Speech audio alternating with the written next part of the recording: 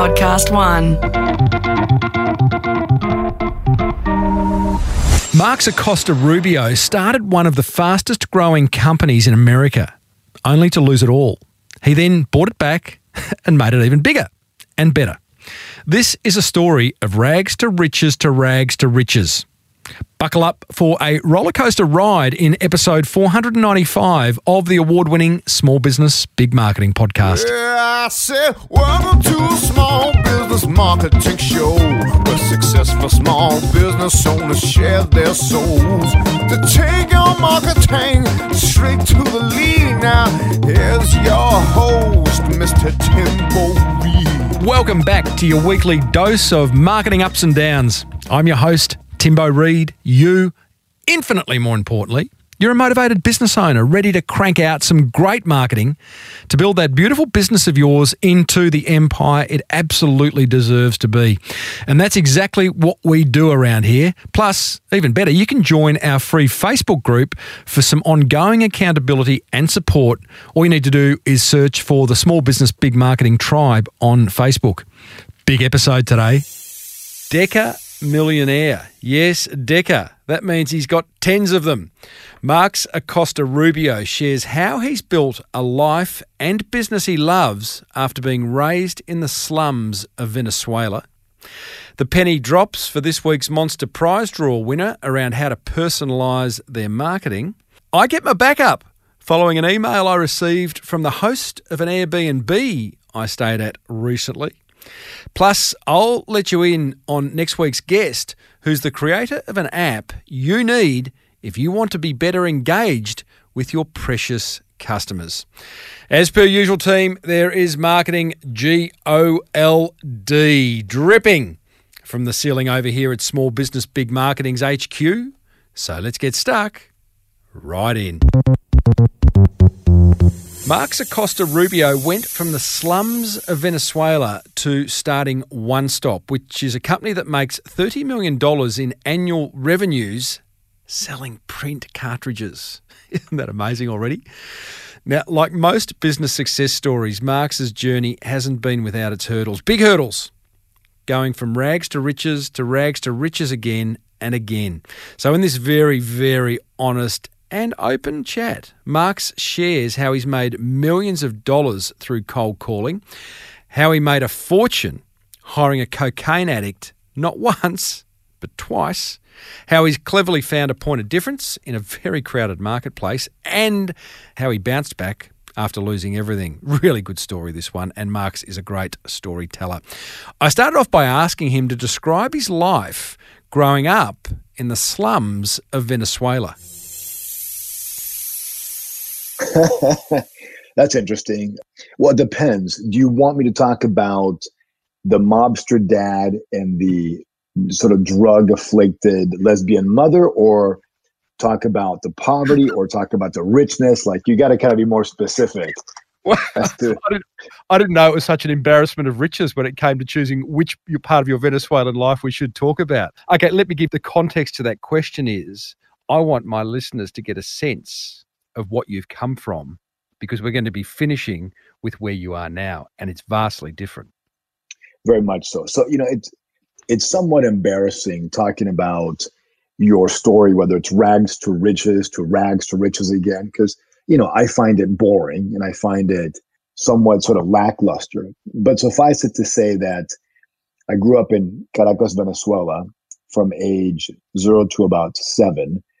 And my mom left my dad because, based on the previous answer, he was a mobster and she was a lesbian drug addict. And this is now 1976, right? I'm 50, so you can imagine that was not boding very well, especially since my dad was a Cuban guy, which, of course, machismo at the time was pretty common.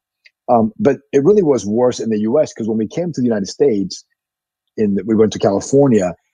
I had no idea what color TV was. I never tasted a pie before. Obviously we didn't speak English. I was highly dyslexic, so all my grades were terrible in school. And I fixed that, by the way, and I'll tell you about how I did it later in the program.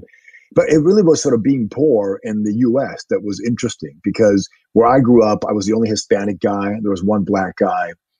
And, we had no money. And so whether or not it's grown in Venezuela, whether or not it was living in California at the time, poverty was very interesting.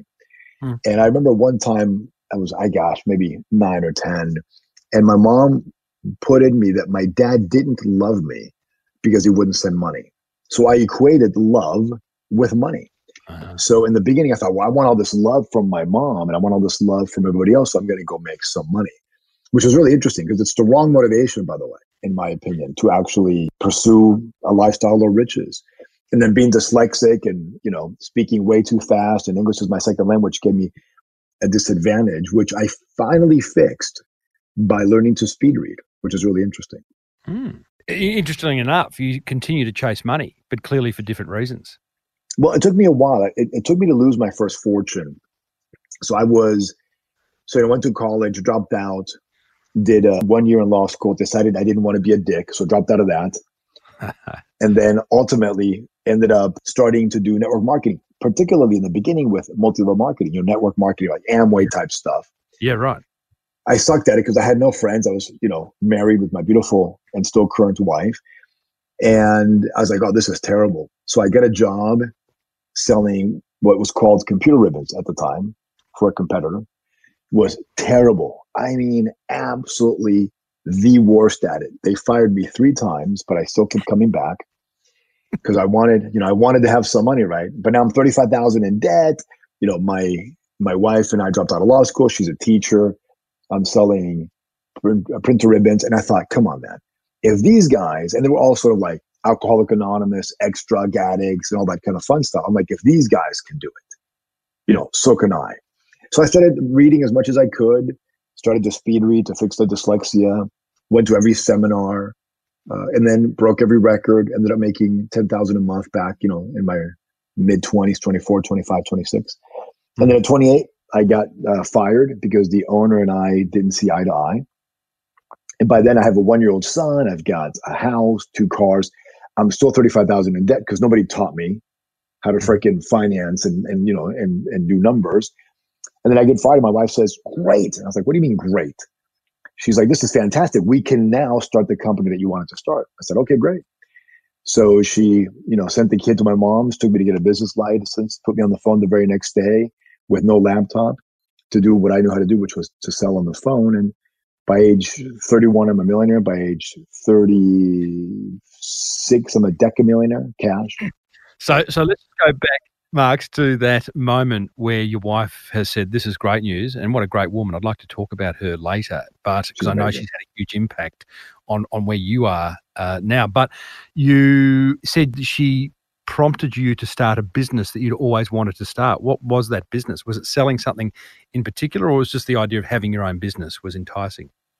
So we made a mistake, right? I mean, if we talk about mistakes, one of the mistakes that we made was we continued in the same business at that time, which was printer ribbons and eventually toner cartridges. We should have done something entirely different. But fear, why do something different? Because I think, it wasn't a passion or a love. What I loved was really personal growth and development.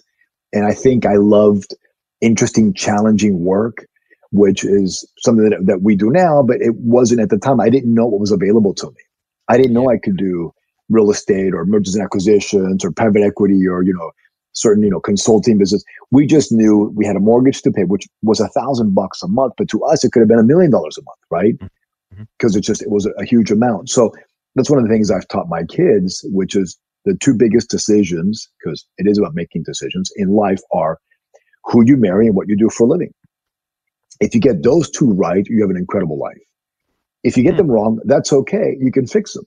Just go make the right choices. If you're in a bad marriage, go get a good marriage or fix the one you have. If you're in the wrong business, go get in the right business. And, because that way you end up having a life where, as Ray Dalio would say, you struggle well, but it's enjoyable. And so as I grew my company to the Inc. 500 fastest growing company in America, and making all these millions and stuff, I was really good at it, but I self-destructed at age 36 because I just wasn't happy. Before you go to that self-destruction period, you built that company up. So you get on the phone the day after you're fired, your wife gets a business license, you get on the phone to sell ink cartridges to sell ribbons. And I've heard you say, actually, it's not the most, you've acknowledged, it is not the most interesting of businesses. In fact, you say ink toner isn't a commodity, it's a service. What do you mean by that? So, ink and toner is like toilet paper. Nobody really cares unless either A, you don't have any and you need some, or B, it breaks in your hands, right? So it becomes a very important piece when there's a crisis. But if there's no crisis, it's just take it for granted. So we knew that in order for us to beat the scammers because most of that business, unfortunately, at that time was built by a bunch of people that are telemarketers hiding on the phone and, saying, hey, I'm going to send you the TV with the ribbons and, who should I make out to? And, my ribbon is the longest lasting. You could lie. And at the time, the internet wasn't a big deal. So people would believe it. And it's one of the reasons why I got fired, because I just didn't like that line of selling. So we knew that in order for us to differentiate ourselves and go against Staples and Corporate Express and all these guys, we had to become a service-oriented company, right? Because there's only three things you got to be world-class at. Either operationally excellence, which drives lower cost, customer service, which is, sort of have it your way, or innovation, which is the latest, newest product. Now, if you're an innovation company, most of your money goes in R&D. If you're a customer service company, most of your money goes into sales and marketing. If you are a cost cutting or the cheapest, you go into operational efficiency. So Walmart, for example, is operational efficiency, the cheapest one. Apple is customer service, which is why it's high price but great service. And then innovation would be Intel or, whatever other company you have. Now, they all have these three aspects, but you got to pick one. We knew we couldn't have a lifestyle that we wanted in order and become the cheapest, toner ribbon salespeople. And we knew we had zero innovation because we didn't control the product. So we only had one line to go down, and that's customer service and sales. So we became the absolute best in the planet at giving individuals the greatest experience when ordering ink and toner and what have you. We trained our guys and gals on how to influence, how to create positive emotions, how to anchor individuals, how to persuade, how to, all these amazing things so that when the customer talked to us or thought about us, they had nothing but positive feelings. Then we thought strategically, look, we know that strategies, I'm not that bright, so I have to simplify things. So for us, it's like, look, strategy is who's the enemy? What's the terrain? How do we win? So for us, the enemy was all these scammers and scumbags and my previous employer and all this stuff, right? Like it just gave us somebody to fight. And then what's the terrain is where we fight this. We fight this on the phone. We fight this in the desks. And then how do we win? Well, we got to get them to love us so that they're talking to their best friend, not a toner supplier. And we have to inundate that desk with tchotchkes, a screen wipe with our name on it, a candy jar. We send 4-pound bags of M&Ms with every order on their desk. So we knew how to win. And we did, pretty well, and we grew pretty fast. Just explain the science. I love the M&M story, and I've had a number of different, career companies when you get something delivered have, a Tim Tam or a M&M or something in there. You used them quite strategically, and the £4 wasn't there's a reason for the amount, isn't there? Because when people poured them into the jar, tell that story. So, in the very beginning, when I worked for the competitor, the guy I used to work for first, one of the vendors said, hey, let's do a spiff, a motivation. And they wanted to give the salespeople money. Well, I was of the point to forget us. I want the customer to have the spiff or the experience because they're going to keep on ordering. I'll make more money, right? Don't be short-sighted. So they suggested coffee with coffee mugs and all of this stuff. And at the time I was in the leadership team and I thought I need something that is fun, that people want to get all the time and that it makes noise and that it's visual. So I thought M&Ms, but it can't just be a little bag of M&Ms. It's got to be a big 4-pound bag of M&Ms because when they pour it, it goes clink, clink, clink, clink, clink, clink, clink, clink, clink, and it creates that Pavlovian dog response. Yeah, right. So what ended up happening is as I grew One Stop and we grew the company, we would send them a glass jar with our name on it, big enough for about half the bag. And then we got wiser, so then one bigger enough, bigger than the bag. And what happened is we would get calls that would go like this: hey, I'm okay on the toner, but I need more M&Ms. So can you send me more of this toner? We're like, sure, right? And we get orders just because they want the M&Ms. And now here's psychologically one of the reasons why it's so powerful. When the person orders toner cartridges for their business, they are not typically the CEO, CFO, or a high-level C executive. Usually they're somewhere in the bottom of the barrel. Now, mind you, the product is mission critical. It is the lifeblood of the business. Without printing, no business work, even today in digital age. So it's a very important position, but it was given to usually a lackey. So what does this lackey not have? They don't have recognition. They're like, ugh, I got an odor toner, blah. So what we did is we turned it into a privilege and a high status by putting M&Ms on their desk. When they poured the M&Ms and the office heard the sounds, guess what happens? Yeah, they all come to them. Oh, you got the M&Ms. And now this buyer associates recognition, feeling of importance, all with us. And that's one of the little things that we did in order to fight the low price from Staples and, later on Amazon and what have you.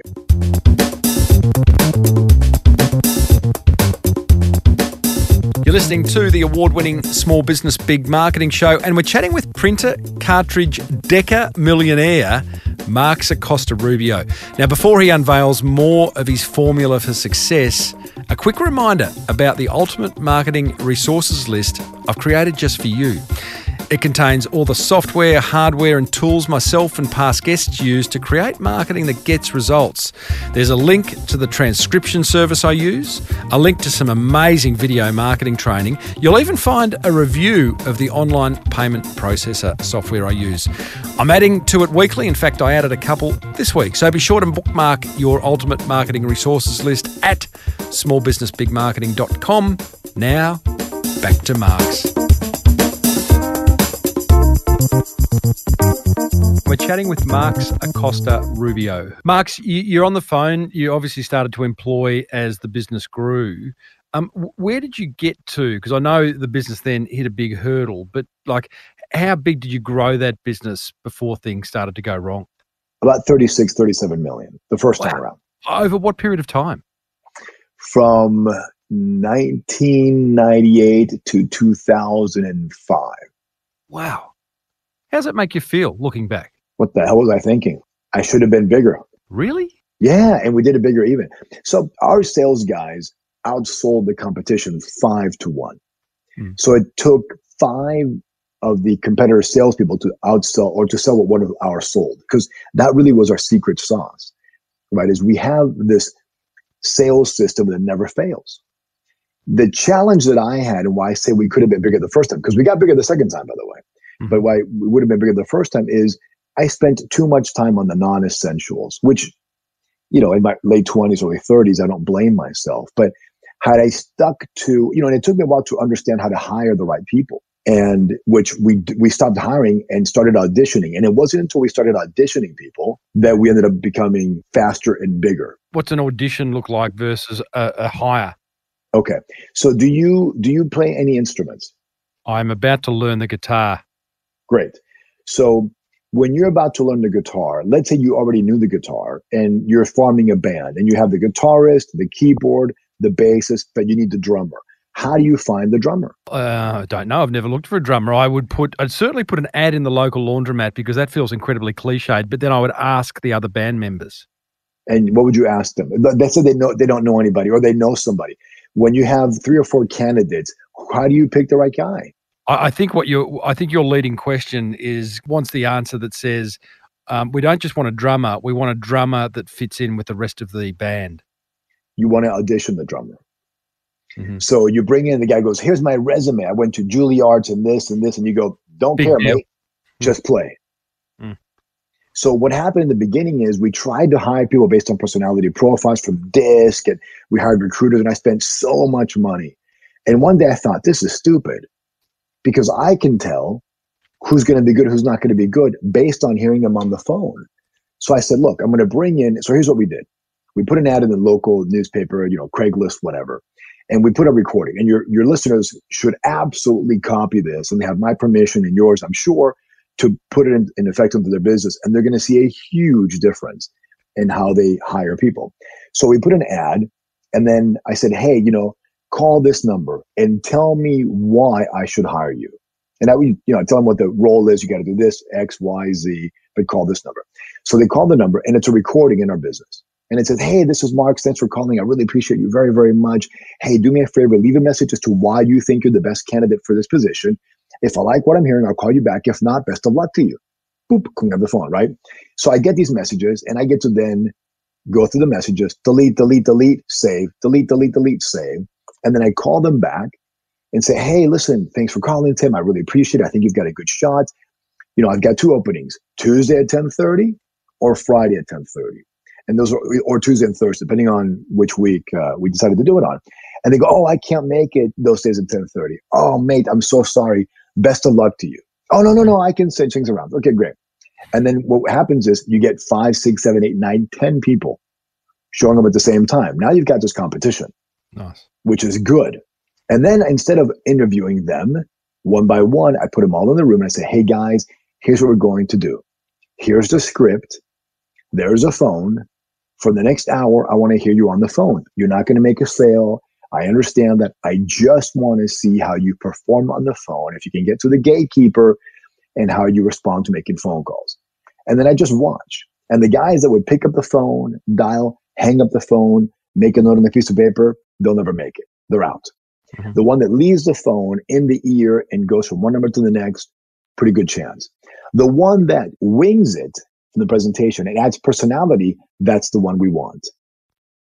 Right? Because one of my mentors said, good people aren't trained, they're found. So, and I've done this for CFOs, for managers, for a lot of companies that I've consulted with. I've done it for all different varieties, because you and I, interviewing is one thing, doing the job is another.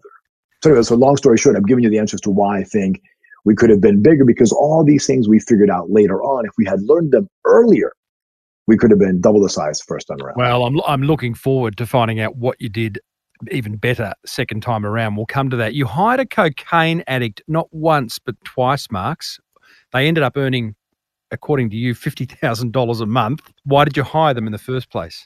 So his name is Eric Landon. He's still a good friend of mine. It was a crack addict, not cocaine. So, which is a little rock, right? Which is way worse. And so in early in my career, before I figured out the audition, we've had 3 offices, one smaller, bigger, and then really big. On the second office, I got to work around 10, and I have this interview, and there's this guy named Eric. He's wearing a tie-dye shirt, those like Grateful Dead shirts.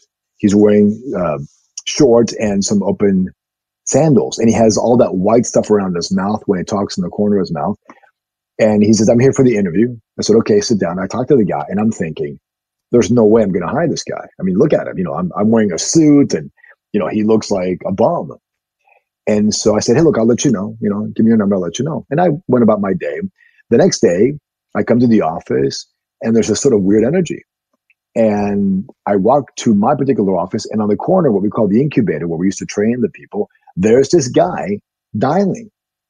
And so I was a bit shocked. I didn't hire him. I bring him to my office and I was like, hey, bud, I appreciate the enthusiasm, but I didn't hire you. And he says, yeah, I know. That's why I just came in. I was like, okay. Interesting. And then I said, how do I get rid of this guy? So I noticed that he had the same clothes he had on the previous day. And I said, hey, buddy, according to California OSHA law, I don't know what OSH or whatever it stands for, you can't have open shoes in the office. You got to go home and change, and don't be late, because if you're late, you can't work for me. Now, I knew he lived about 45 minutes away, so there's no way he's going to be coming back with shoes, right? But sure enough, before the hour, he shows up, he scratched his face, his hair is messed up, his shirt is torn, he's got blood on his foot, and he has socks on. And I was like, dude, what happened? He goes, well, I knew if I went home, I'd be late, you'd fire me. So instead, I went to my buddy John's house to get a pair of shoes. He wasn't home, so I jumped to the fence, but he has a dog. So I went to the doggy door. The dog bit me, attacked me. I finally got in the house. His shoes didn't fit. I put on socks. I left at the front door. I made it in time. So I said, okay, if you're willing to go through that much hassle, and he became the number one sales guy. And he taught me a very important lesson. He went for a county agency in California, and he made an ethical mistake that ended up becoming advantageous for him and for us, which is he sent out a product that was a compatible versus the OEM, meaning a compatible versus the original equipment manufacturer, where the margins were pretty darn good. And then when the customer got it, he complained, he sold to the customer on trying it. The customer tried it, the customer kept it, and then we became the number one supplier for that agency, for that county agency.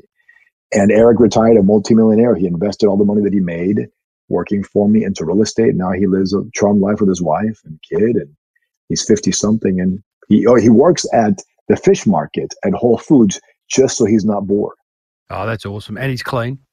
He's been clean. So he was clean working for me. Another part of the story is about a week later, he doesn't show up. And I get a call from his wife panicking. He's in the hospital with a brain hemorrhage. And I said, hey, mate, I'm sorry, hope you're okay. Hope you feel better. When you're healing, come back. What I found out later was that he was going to get crack from his dealer, and his dealer pushed him off the stairs. He hit his head and he had a brain aneurysm. But because I didn't give his job away, he developed a loyalty to me that was unparalleled.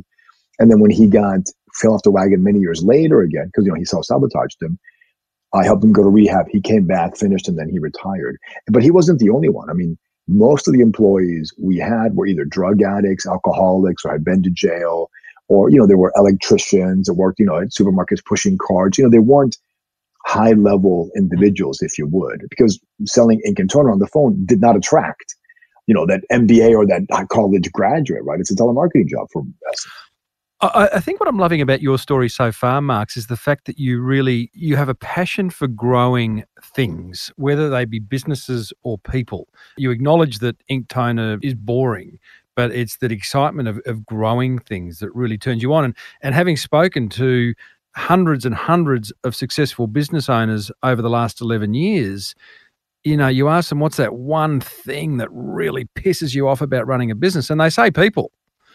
It's not the poor product or the marketing or the whatever it is, it's people. So clearly you've kind of cracked that nut and enjoy it. 7 years on, you make up to $36 million turnover a year. You're not happy with it, but then things start to fall apart. What led to your first demise? So, you're only 2 or 3 moves away from greatness. It's not 20 moves, 30 moves, 100 moves. It's just 2 or 3.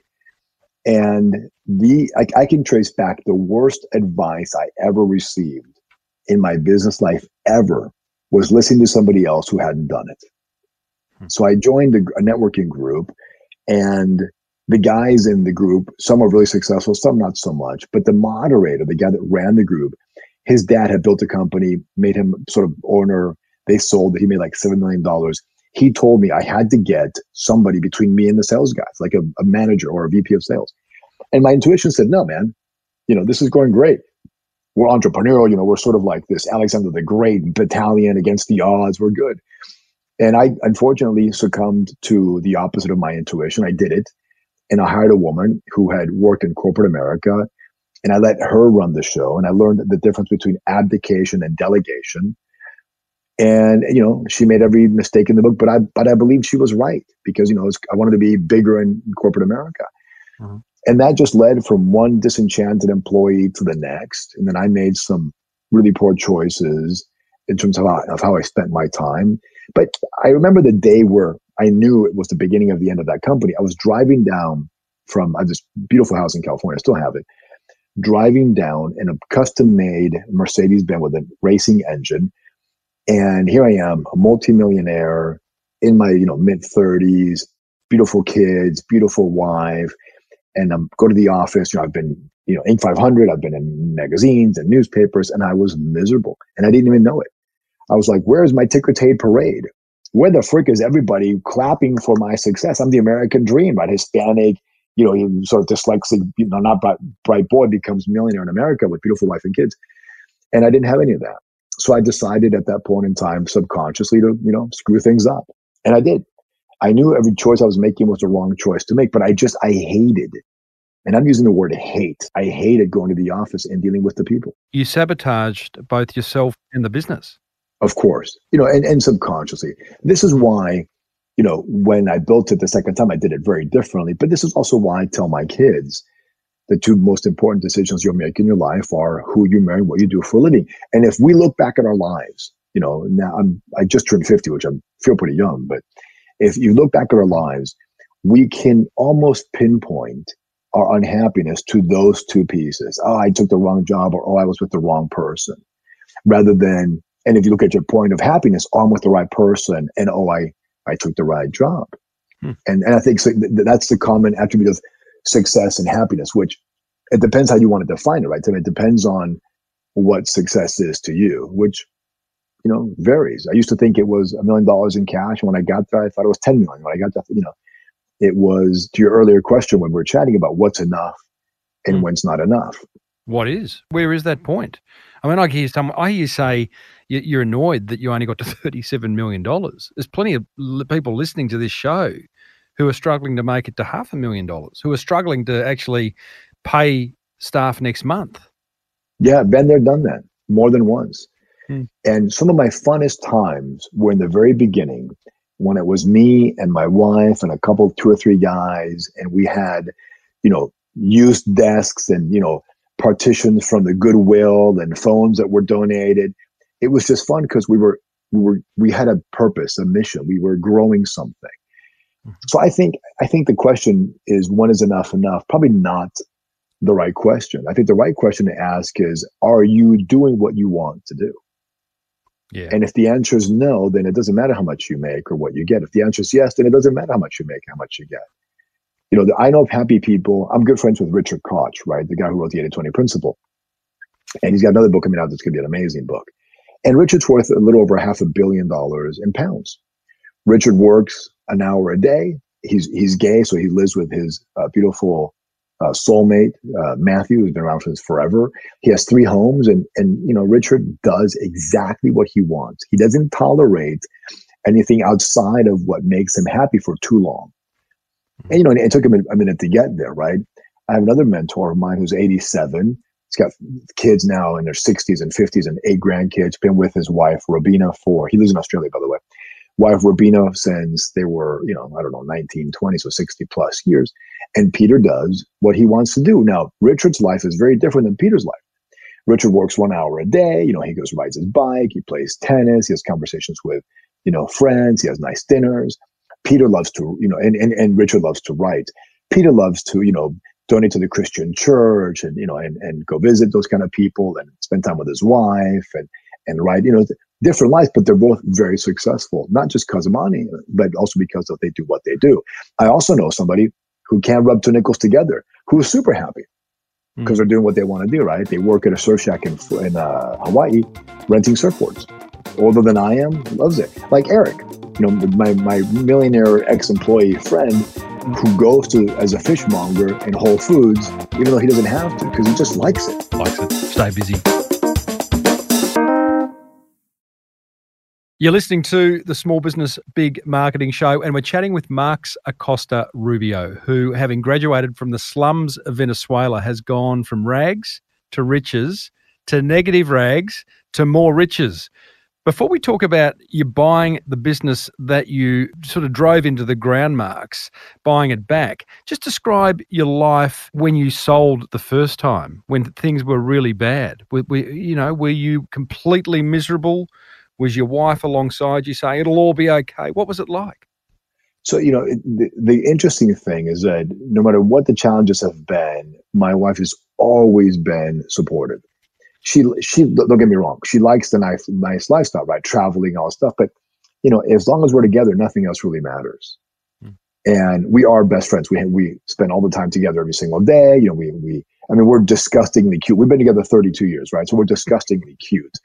But at the time, she was very supportive. And I think, I picked the right spouse, thank God, and I think she's always been super supportive. But it's difficult, right? Because we as entrepreneurs can be very, mean and fear-based and all these components and make it difficult for those who love us. I think at the end of the day, what I didn't understand at the time that I do understand now is that it's not that big of a deal. Losing money is not that big of a deal. It's losing the things that matter most: love, health, friendship. And I know it sounds silly, especially somebody who can't make the payment, but I'll tell you the thing that changed for me is in the beginning, I lived my life based on principles and I became rich monetarily and was happy. When I stopped living my life based on principles, I lost it all and became miserable. When I went back to principles, I regained my wealth and I am wealthier now than I've ever been, but I'm also happier. Not without challenges, not without difficulties, not without problems. We're humans. But I think if we chase the money, like Jim Rohn, right, one of my mentors said, you attract success, you don't pursue success. But I wasn't quite sure what the heck that meant. Like, what do you mean attract success, pursue success? Well, what he meant was become a principled person. Like in Ray Dalio's book, Principles, or, whatever book, strives you. It's about how you apply certain laws. One of the guys my mentor is 87 in Australia. I've never met anybody like him. And I try to figure out, why is he so unique? And I finally figured out is that he has no gray area. So he believes what he believes 100% in conviction. And what he doesn't believe fully. So he is more concerned about what he will fail for than what he will succeed for. Example is, he'll never, betray the love of his wife for money. So that's not an issue for him.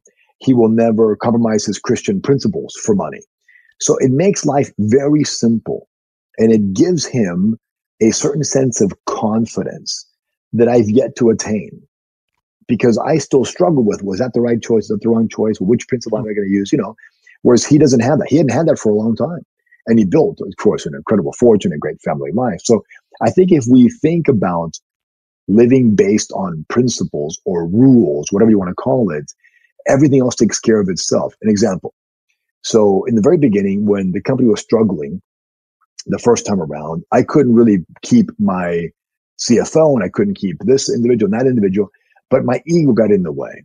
So what did I do? I kept them. So I started, sort of diminishing my savings at a very rapid rate. I wanted the ideal of the ego, of the image I thought I had built, rather than going, hey guys, I got to let all you guys go. I got to move this. I make the tough choices.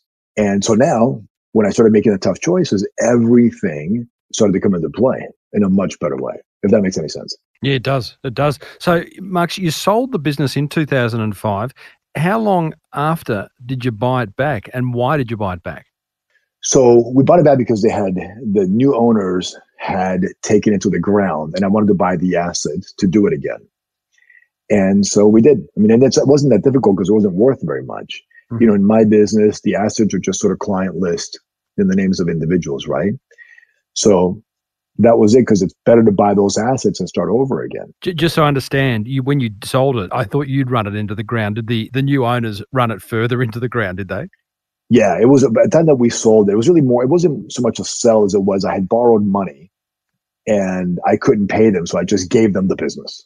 Yeah, okay. Right? And so we called that a sale, but it really wasn't a sale. It was more like a foreclosure. And then later on, when they ran into the ground, I just said, hey, look, I'll give you this much for the assets. Nice. So what did you do differently this time in order to get it to what level of success? So I learned big clients, good. Small clients, bad. Lots of employees, bad. Little employees, good. So we changed the model to, let's go get some really big accounts and let's have as little employees as we possibly can. And also, remember that I had been betrayed by a bunch of employees at that time. So I was still butthurt, and I still didn't want to, deal with individuals, and I was resentful, and I was hurt, and, all these negative emotions. But I ended up working in disguise, and I ended up not having an office. I did everything remotely. I outsourced as much as I could. I had consultants that would bring in big business. And luckily for us, the business was all in net terms, meaning, you pay the supplier after you've delivered the product, so we can collect first, pay second. So you can never have negative cash flow unless you overspend on, silly stuff. And so instead of getting, these accounts that do, a couple $1,000 a year or a couple $100 a month or a couple $1,000 a month, we got accounts that did millions a year. And that was a big shift. So this is in a time now. So we're in the late 2000s, the noughties, I think they were called, weren't they? And yes. You are running a business. The internet's now a thing. It ain't going anywhere. You are running a remote business. Are all your staff working from home?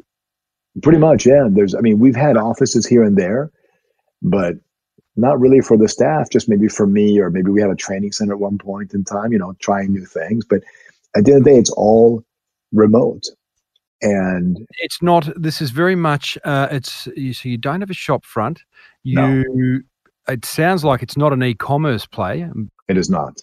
It's not. So help me here. How do you, and you love growing people.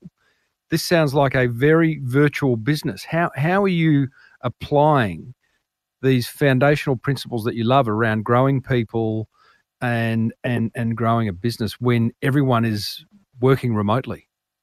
So you devote your time finding the right individual, not trying to change people, right? Jim Rohn once famously said, you can't change people, they can change themselves. So, one of the things that happened along the way after I lost my first fortune and started to rebuild it is I had all these friends. We used to have these huge parties in my house, celebrities, right? And I won't mention their names, but big time celebrities that you've heard of and And then when we lost our fortune, they all disappeared, right? We had no friends anymore. I thought, wow, that's really interesting. We're like, that's a little bit butthurt. So as we built it back up, a guy who'd been a friend of mine for a very long time said, wow, look, you're doing well again. Hey, would you mind coaching me?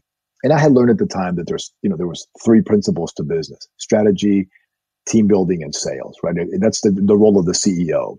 So I took on this kid. He paid me $10,000 a month to help him with his business at his bequest. I was not planning on doing it. And for the first 12 months, I produced 0 results, nothing. And I was like, dude, stop paying me. I take the money. I don't need the money, but stop paying me. He goes, no, I believe in you. I believe in you. And one day we had a conversation and we did what I call V2GP2. Stands for vision, values, goals, principles, and price. What's your vision? What are your values? What are your goals? What are your principles? I want to pay that price. So we went through this conversation. At the end, there's a long pause. He realizes he's not willing to pay the price. Now, the price isn't working 20 hours a day. The price was, are you willing to bear pain emotionally, handle rejection, tell your employees the truth, right? It's really all mental. And he paused and said, no. And I said, well, you've got 2 choices. Either you can minimize your goals or maximize your skill. Which would you like? And so he goes, no, I really want those goals. I said, well, then we've got to add a 4th component to the role of the CEO, which is mindset, then strategy, then team building, then sales. And so along the way, I picked up a bunch of clients organically. But this then forced me to apply the same principles I was teaching these guys and gals onto my staff. And then I realized that in order for me to do that, to both grow my company and grow the coaching and consulting, I couldn't be babysitting. So I thought, well, what really matters? And if I gave you a high-performing athlete versus a low-performance athlete, when you go to the low-performing athlete, you'll basically spend a ton of time for very little return. But if you go to the high-performing athlete, it's the opposite. Little time for high return. So I kept looking for, who are these freaks of nature that are monomaniacal and have what Richard Koch would call a 20% spike. So the shift in business was, and before it was, give me your worst of the worst, and I'll turn him into a superstar. And I did, but it was a lot of effort. And then at the end of the day, you can't change a leopard's, spots. I got betrayed. They treated me poorly when things get difficult instead of hanging out with me, because that's just who they were and still are. But the second time around, I wanted the individual whom I didn't have to put too much effort, but if I gave them one thing, they would be elated and go for it. And that was a big difference. So remote management is not difficult if you find the right person. And the only way to find the right person is to cast a wide net and audition them. In order to find these rock stars, you are casting a wide net and you are still auditioning, albeit you're not in the same office, but you're putting them through the ropes, if you like. Yeah. And then one thing is we train them very uniquely. We and I've done this with all my clients, is we go ahead and we say, look, here's the manual. Here's the first week of what you have to do with the key metrics, second week, all the way to the 90 days. If by day 91, you haven't hit all these key metrics, don't bother working up day 92. You're fired. But as long as you can do these things, you're going to make a lot of money and be great. So they self-teach, and not everybody makes it. Some people quit the second day, some quit the second, month 2 into it, but very little of my time because it's already systematized. And then those who want to do it and are driven to do that job, whatever that job is, will self-train. Training isn't for training people. Training is there to find the right individual. People think, I'm going to go train them. Well, you can have some of that, but if you've got it, Jim Rohn said, if you've got an idiot and you motivate it, you now have a motivated idiot, right? So training isn't necessarily what people think it's for. Training is to find out who are the 20% and then who are the 80%, or for Jack Welch, who are the 20, who are the 70, and who are the 10. Mm. Was that great saying? What if I train my staff and they leave and someone says back to that person, what if you don't train the staff and they stay? Yeah, that's an old Zig Ziglar quote, right? Which Zig used to use for selling. I don't agree with that. I've heard you not agree. In fact, I'll sort of paraphrase something you said in another interview that I heard you in, which was you said that the Tim Ferriss model, which is the 4-hour work week type model, even the Michael Gerber model of set it and forget it. And you did mention systems and processes before, but you said they're all bullshit. Why is that? Well, so if you read Tim Ferriss's book, The 4-Hour Workweek, which I've read multiple times, by the way, I mean, it's a great book, but he talks about, you've got to add something to do, right? It's automation, but you can't just sit in a hammock. And I know a guy who I won't mention his name, but he's a marketing guy, who read the 80-20 principle and then really took it too hard and then ended up going pretty much broke and having to redo all the things because he understood the 80 principle wrong. So, and Ferriss's answer to his 28-year-old self was, I hate what I'm doing. I'm going to automate it. The internet's new. I'm going to drive that component. Now, Michael Gerber is broke. He can't run a business to save his life. He doesn't have two nickels to rub together, right? So here, and now Tim is the opposite, right? Tim developed great relationships, and he was sort of at a time in his life where he capitalized on a wonderful wave, and he is the grandfather of the sort of mobile lifestyle. So I love his book, but people misinterpret it, and it's bullshit because if you draw 3 circles, right, top, middle, and lower, and you write a circle and then a line to the next circle and then a line to the third circle, and then on between the second and the third, between the bottom circle and the middle circle, you drew 2 lines and 2 little circles. That's where content and process reside in any business. But the bottom circle is results. The second circle is behavior, and the top circle is belief. Belief drives behavior, behavior drives results. Content and process only aid that. This is why the government's so scribbled, why bureaucracies are so messed up, because they try to fix the content and process. But if the belief and the behavior are dysfunctional, you just get more dysfunctional behavior. So yes, systems are important, but they're not more important than a saga, right? They're not more important than a code of conduct. They're not more important than the individual who has the right ability to get the job done. You can hire a kid to put the fries in, and when the bell goes, bring, take out the fries. I mean, anybody can do that, but try that in sales, try that in marketing, try that in finance. Who are we kidding? So our systems are great because we know it only works with the right belief and the right behavior. If the belief and the behavior are wrong, the system will uncover them and spit them out. Marx, I've loved your story. Life's good now, which is good to hear. You've got 3 businesses. You've still got the Inktoner business, right? We have the Inktoner business, yes. We have an Amazon business now, and then we have a consulting business. What's the Amazon business, just out of interest? So there's a buddy of mine, a partner of mine, another rags to riches story. He was a founder of Herbal Ecstasy, ended up making a fortune on Amazon. And we partnered together. We bring people in. They pay $50,000 for us to do their listing for them, and then $10,000 a month to grow it. But we just started a sort of online course where somebody can pay, I think it's $5,800 US dollars, $5,800 US dollars at veryamazon.com. And we'll teach them how to make money on Amazon and, all the kind of fun stuff, because there's a huge recession coming. I'm sure you know. Yeah, well, so we're told.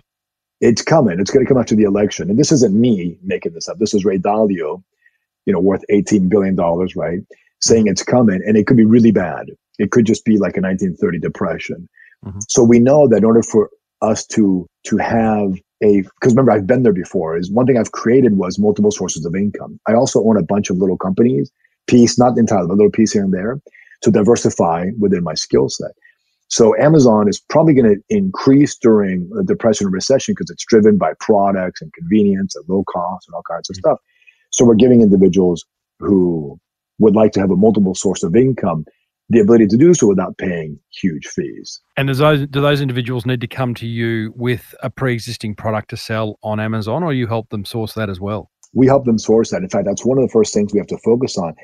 People get enamored with their gadget. Like, oh, I invented this gadget midget widget. It's going to be the best thing in the world. And of course it's not, right? So we're trying to teach them, look, you can do that. Go ahead and do that, but be cash smart first. Pick a product that will sell so you can make some money, then do your widget, midget, gidget thing, right? Because this is the true Tim Ferriss thing, right? This is where I would say if Tim Ferriss was going to write the book again today, it would be on Amazon. He would talk about how to do Amazon, and then you can, because we know how to automate Amazon because Amazon does most of the stuff for us. I look at those Amazon businesses, and I've interviewed a number of successful e-commerce players out of Australia, and I can't help but think, and I'm not one to think that, yeah, every marketplace is crowded, therefore you shouldn't enter it. But gee, when I hear Amazon and when I hear about a business like yours that's helping individuals source products for a hungry and identify a hungry market and then go out and market it, I don't know. It just seems like that ship has left the shore. What am I missing? Oh, a lot. So I'll tell you the first story. When Shaheen and I talked about Amazon, he said, "Look, man, you should get involved in Amazon." This is years ago. I was like, "Dude, I'm doing okay. I don't need Amazon." He goes, "No, no, no. It's the future. Ink and toner." And I'm like, "I don't want to put my ink and toner." He goes, "No, no, no. Do something else." I said, "Look, I'll tell you what. You teach me. I'll do it. And if I don't make at least 20 grand on something per month, I'm not interested in it." So I said, "Look, we got to make at least 20 grand." He goes, "Okay." And then he goes, "Well, we're going to pick a different product." And I said, "No, no, no. We're going to do it with ink, a little inkjet, a $14 inkjet, a 2-pack cost me $5, sold it for $14." He goes, "No, man, you picked the wrong product." I said, "Dude, it's the only product I really know. Let's just do this." So sure enough, he didn't want me to do the product. I did the product. He said it was a race to the bottom. We became number one. I ended up making $25,000 a month for many years. I hired a guy outsourced in Pakistan, really smart guy. I paid him about $1,000 a month to manage my account. And I rode that sucker for years. It just died last year because the Chinese increased the cost because the supply became so high. It minimized the cost. It wasn't worth it for me. Now, I probably could have made 5, 6, 7,000 a month, but it wasn't worth it for me.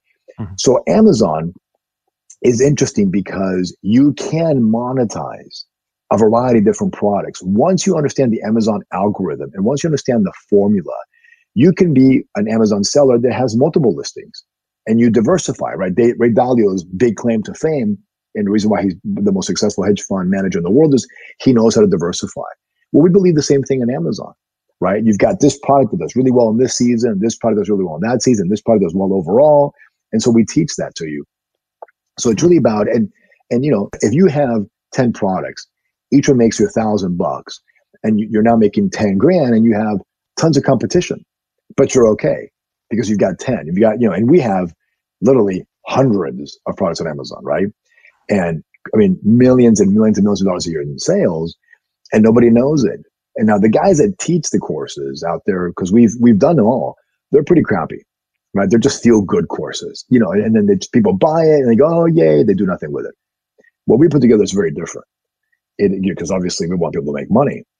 And it's really like behind the scenes, here's what's really going on. Here's how the Russians game the system. Here's how the Chinese game the system, which is very different. Here's how you're going to make real money. Here's how to identify a product. Here are the websites you go to. We let it all hang out because our model is as follows. We'll sell about 1,000 of these courses and then we're going to shut it off. And then within those 1,000 people, we're going to find those who are just have a knack for it. Not the guys making a couple $1,000 a month. And then the guys that are now going to do hundreds of thousands of dollars in sales. And then we're going to partner with them, take them to the next level, own a piece of their company and diversify once again. That sounds like a conversation for another time to me, Marx, because it's one that I haven't had on this show. And I think it's a pretty interesting one. People can find you. I think you mentioned that course. Was that veryamazon.com? Yeah, veryamazon.com. They could just go if they're interested in it. And if you want to contact Marx or find out more about what he does, you can call marx.com. That's your main website.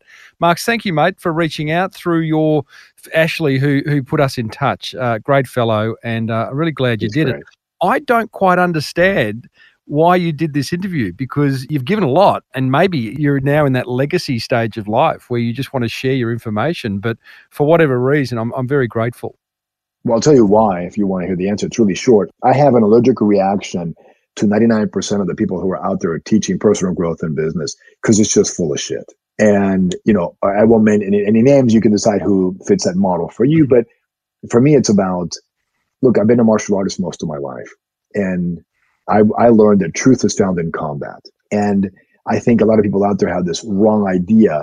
They get the black belt at Taekwondo and then some, bum picks a fight and they lose the fight from a guy that has no skill set. Well, because they didn't learn how to really fight. And business is not that it's a fight, but you got to understand how business really works in order to succeed in it.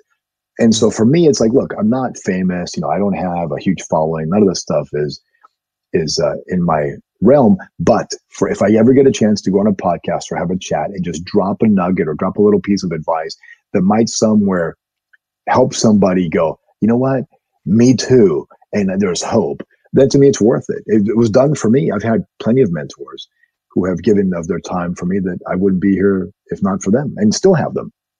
Well, you've done that, Mark, so thanks, brother. Thank you. I appreciate you. Well, there you go, team. Marx Acosta Rubio. Coming up, the penny drops for this week's Monster Prize Draw winner around how to personalise his marketing. Plus, I get my backup following an email I received from the host of an Airbnb I stayed at recently. But right now, here's what grabbed my attention from chatting with Marx. Attention grabber number 1. Stop spending time on the non-essentials of your business. I love that. Focus on what you're good at and outsource, hand over, delegate, delete, all the other stuff that you just shouldn't be doing. You, my friend, are a precious asset to that wonderful business of yours. Attention grabber number 2. Instead of hiring staff, audition them. I like that. Put them through the ropes and audition them. Have some fun. Says something about your business and your brand, I reckon. And attention grabber number 3. It's a little bit controversial. Big clients are good. Small clients are not so good. You know, clients are precious no matter what their size, but certainly if you're a small business owner, getting one big client is kind of a good thing. It can bankroll, cash flow, a lot of the things that you want to do. Well, that's what grabbed my attention. Whatever grabbed yours, be sure to block out some time and implement it. Come on down. It's Timbo's Monster Prize Draw. Oh, yes, indeedly, doodly. It is time to reward another motivated listener for taking some serious marketing action. And today's winner is Joel Keane of Boatigo.com. Boatigo.com, which looks to be a share economy based idea for boat owners and people who want to have fun on boats. Not a bad idea. I'm liking that. And Joel says, hey, Timbo, just ordered The Boomerang Effect. That's my book. And can't wait to get stuck into that bad boy. Thanks heaps for the podcast. We are launching a new business and have already implemented a number of ideas you've shared. Loving your work already, Joel. One was to dig deep into understanding what problems you are solving for your customers. Well, that's a great thing to learn. I'm honoured to have imparted that to you, Joel. Anyone else listening, if you haven't gone and sort of sat down and gone, what problems do my customers and prospects have that I can solve, then do it and then factor that into your marketing messaging. Joel goes on to say, plus the tip you provided about having custom landing pages for all the different customers and areas you are targeting. What a great way to keep it personal for those that click on your ads. Yeah, that's just mission critical to be able to do that. The more you can personalise your marketing, the better outcomes you're going to get. Anyway, mate, keep up the great work. I look forward to listening to many more marketing gems that we can implement. Kind regards, Joel Keane from Boatigo.com. Joel, for going to the trouble of letting me know, or for listening to my show and letting me know that you're actually implementing ideas. You have won a $75 Flora and Fauna voucher, a $50 Sendle voucher, a $100 Lumber Punks voucher, some boxing gloves from Fitness Enhancement, Lyre's range of non-alcoholic spirits, full range, over $500 worth, an 8-pack of Mr. Lee's noodles, Jeff Anderson's video marketing course, a $100 voucher to buy some tradies undies. You've been promoted on this show. You get a backlink in the show notes. What more can you ask for? Everyone else, if you haven't entered the Monster Prize Draw, please do. Send me an email, tim@timreed.com.au. Just tell me one idea that you have implemented as a result of listening to this show, and if I read it out on air, you win. Okay, so last week I stayed at an Airbnb and it was really good. It was so good that I left them this review. And I quote, "A very cute cottage in a great location. The host's home contained everything we required with a well-stocked kitchen and bathroom. However, the beds were a little uncomfortable, though, which made sleeping difficult. That said, I suffer from sciatica, so I need a very firm bed that doesn't move around. Overall, a great experience and will certainly recommend to others. Now, I don't know about you, but that felt like a reasonable review. It was honest. It was there to help others with back issues so that they can decide whether it's right for them. That's what a review's about. It's not meant to be glowing. It's just meant to be honest. That's what I thought. So then I get an email back from the owners of the Airbnb, and it read like this. Hi, Tim. We are disappointed with your review. Re our beds, which are very expensive, silly, posturepedic beds. Oh, hang on. Reviews like yours are most punishing to hosts. The previous reviews to yours and many others state how comfortable our beds are. We know such things are somewhat due to personal taste. Yeah, they are. You're right. But we thought you should know the impact of your review. As a result of your review, our listing will now be negatively impacted in the search engines. We ask you, for the benefit of future hosts, that you think and write more carefully next time you use Airbnb. An award of 4 stars is punishment. Now, I am reading this because I think it's funny, but I also think there's some marketing learnings here. And the learning is, I think that email back to me is just ridiculous. First of all, if they wanted to respond to my review, they should have done it in the actual review section of their Airbnb listing. That would be the smart thing to do to show that they are onto it. I notice they don't respond to any people's reviews, good, bad or indifferent. It's just a good thing to do. It's very transparent. Secondly, reviews aren't there as a way for someone to say how glowingly good your product or service or offer is all the time. If it is, awesome. And I think I kind of said that, but don't get your back up if someone says something, negative about what you have to offer. I thought I was being constructive, certainly for future people who may want to take on that Airbnb. I have interviewed a fella about 4 years ago, Jay Bayer, who wrote a fantastic book called Hug Your Haters. I'll put a link in the show notes to that interview. If you want to learn how to manage people who don't necessarily like everything you do, then I encourage you to read that book. If you are a business that's seeking reviews, and I hope you are, then go out there, seek them, good, bad or indifferent. If they're awesome reviews, thank the people who left them. If they're critical reviews, thank the people who left them and say you may well address them or give them reason as to why you're not addressing. But don't send an email like these guys did. Anyway, I'll now get off my high chair. Before we wrap things up, just a reminder that you'll find plenty more episodes on the Podcast One Australia app, plus my entire archive full of ideas to grow that beautiful business of yours is over at smallbusinessbigmarketing.com.